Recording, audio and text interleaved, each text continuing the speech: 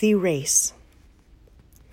Like most of the folks round about, Mr. and Mrs. Hope were a church-going couple, and like our family, they attended Modesttown Baptist Church.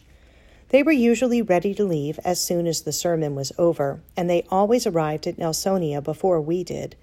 Dad frequently had to wait for one or more of us children, and then, too, old Bill did not go very fast. Mr. Hope would say, "Billy, why don't you get yourself a real horse? You do need one." Dad would just smile and agree with Mr. Hope. A few months later, Dad did buy a beautiful chestnut mare with long legs and a silky coat. She was not only beautiful, but intelligent. We were used to the plodding of old Bill, and she was quite a change. In fact, we thought she went like the wind. We finally settled on a name for her. She would be called Trixie. The following Sunday, Dad carefully briefed all of us. "Don't play around after church. Just get out to the buggy as soon as the service is over." So, after the last amen, we all ran quickly to the buggy and jumped in. Trixie was ready to go. She had been pawing the ground under the old cedar tree where she had been tied. Mr. and Mrs. Hope pulled out just half a minute ahead of us. Down the road to the Modesttown branch we went, up the hill, and then round a sharp turn to the right. Now the road was almost straight all the way home. We could see Mr. Hope slapping the reins on his horse's back and hear him urging his horse to greater speed. Dad held Trixie back for a while. Then he loosened his hold on the reins and let her go at her own speed. There was no need to urge her on, for she had been standing over 2 hours, and she knew as well as we did that dinner awaited her back at the farm.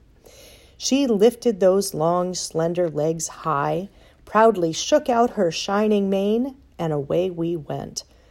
Mr. Hope glanced back and saw that we were coming down the road with a cloud of dust trailing behind us. Now Mr. Hope knew we were trying to beat him home, and he urged his horse to go faster. But it was of no use. We gradually gained on his buggy until finally we were right behind him.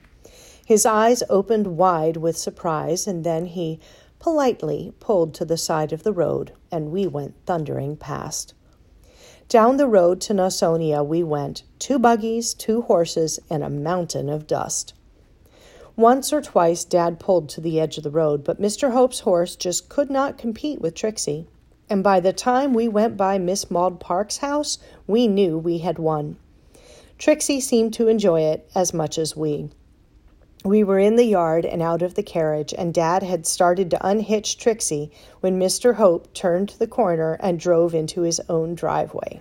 We had won the race, hands down. Sunday night after supper, I noticed that Mother and Dad kept looking out the front window. You see, Mr. and Mrs. Hope came calling each Sunday night to talk over the events of the week and to pass the time away. This night, they had not come.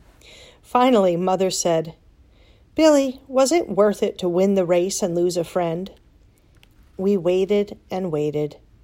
And just as the dusk began to creep in the windows, they came through the little red gate.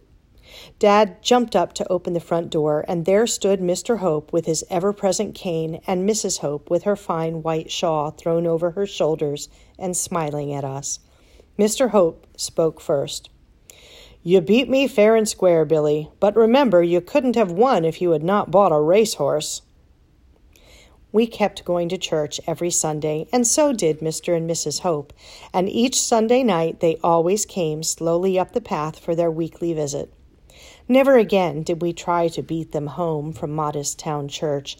Secretly, we told ourselves, we could win any time we wanted. Hadn't we done so one time?